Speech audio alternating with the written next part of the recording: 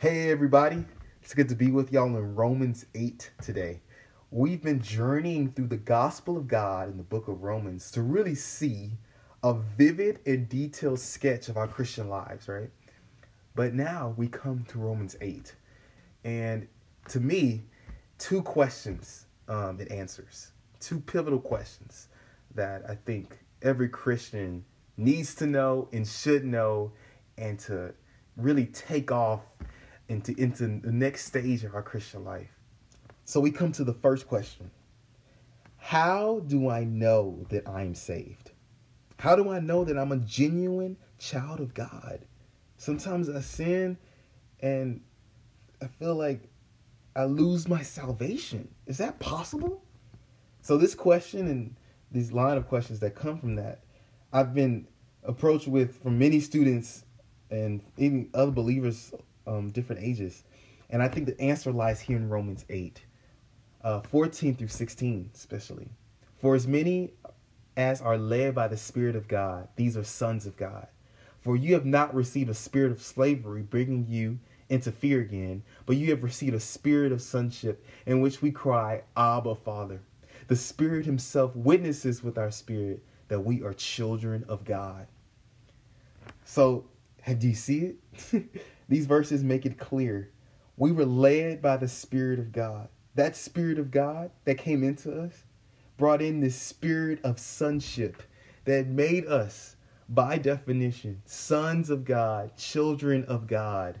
We are genuine children of God. And so this is the Bible. This is our proof. When the Bible says it, we say amen. Not according to our feeling, but according to God's very word. These are sons of God. Our spirit of sonship cries within us, Abba, Father. So this Spirit himself witnesses, right? So I've heard this before. This witness in our spirit that's saying, yes, Ty is a child of God is so real. It's even so real to a fact that I can't even say in a pure, honest way, I am not a child of God. It doesn't even register in my being. It sounds like a lie, because there is the Spirit himself in my spirit saying, I am a child of God.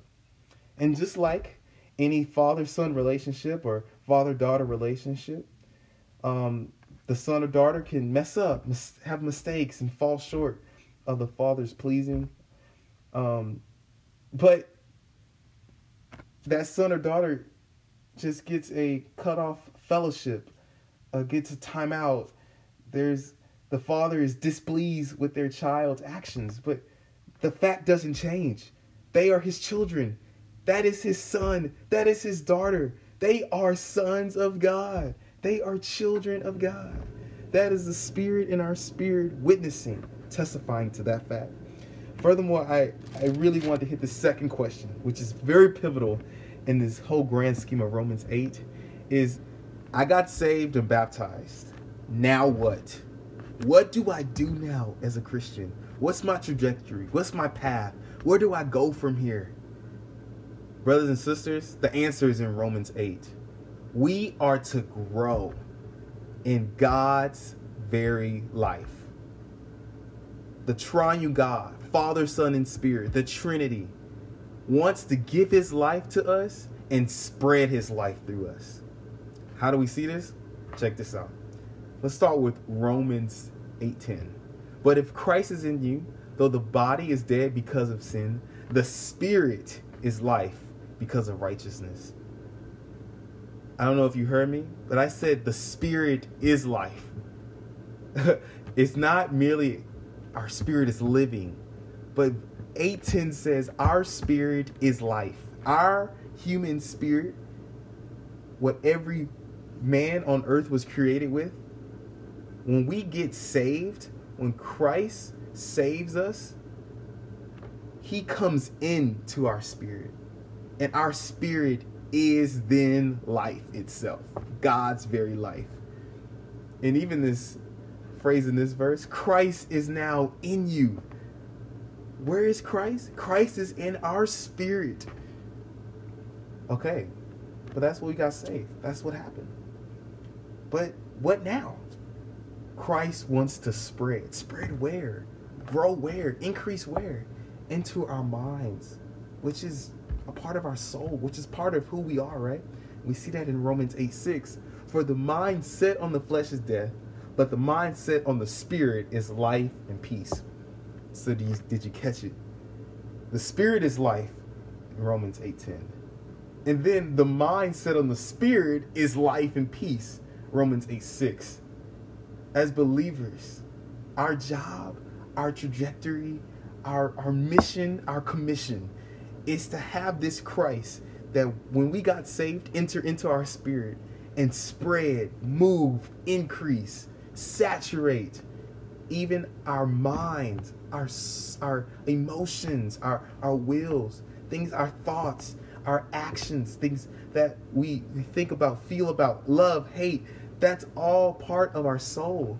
That's what Christ wants to move into. That's what his life wants to spread into.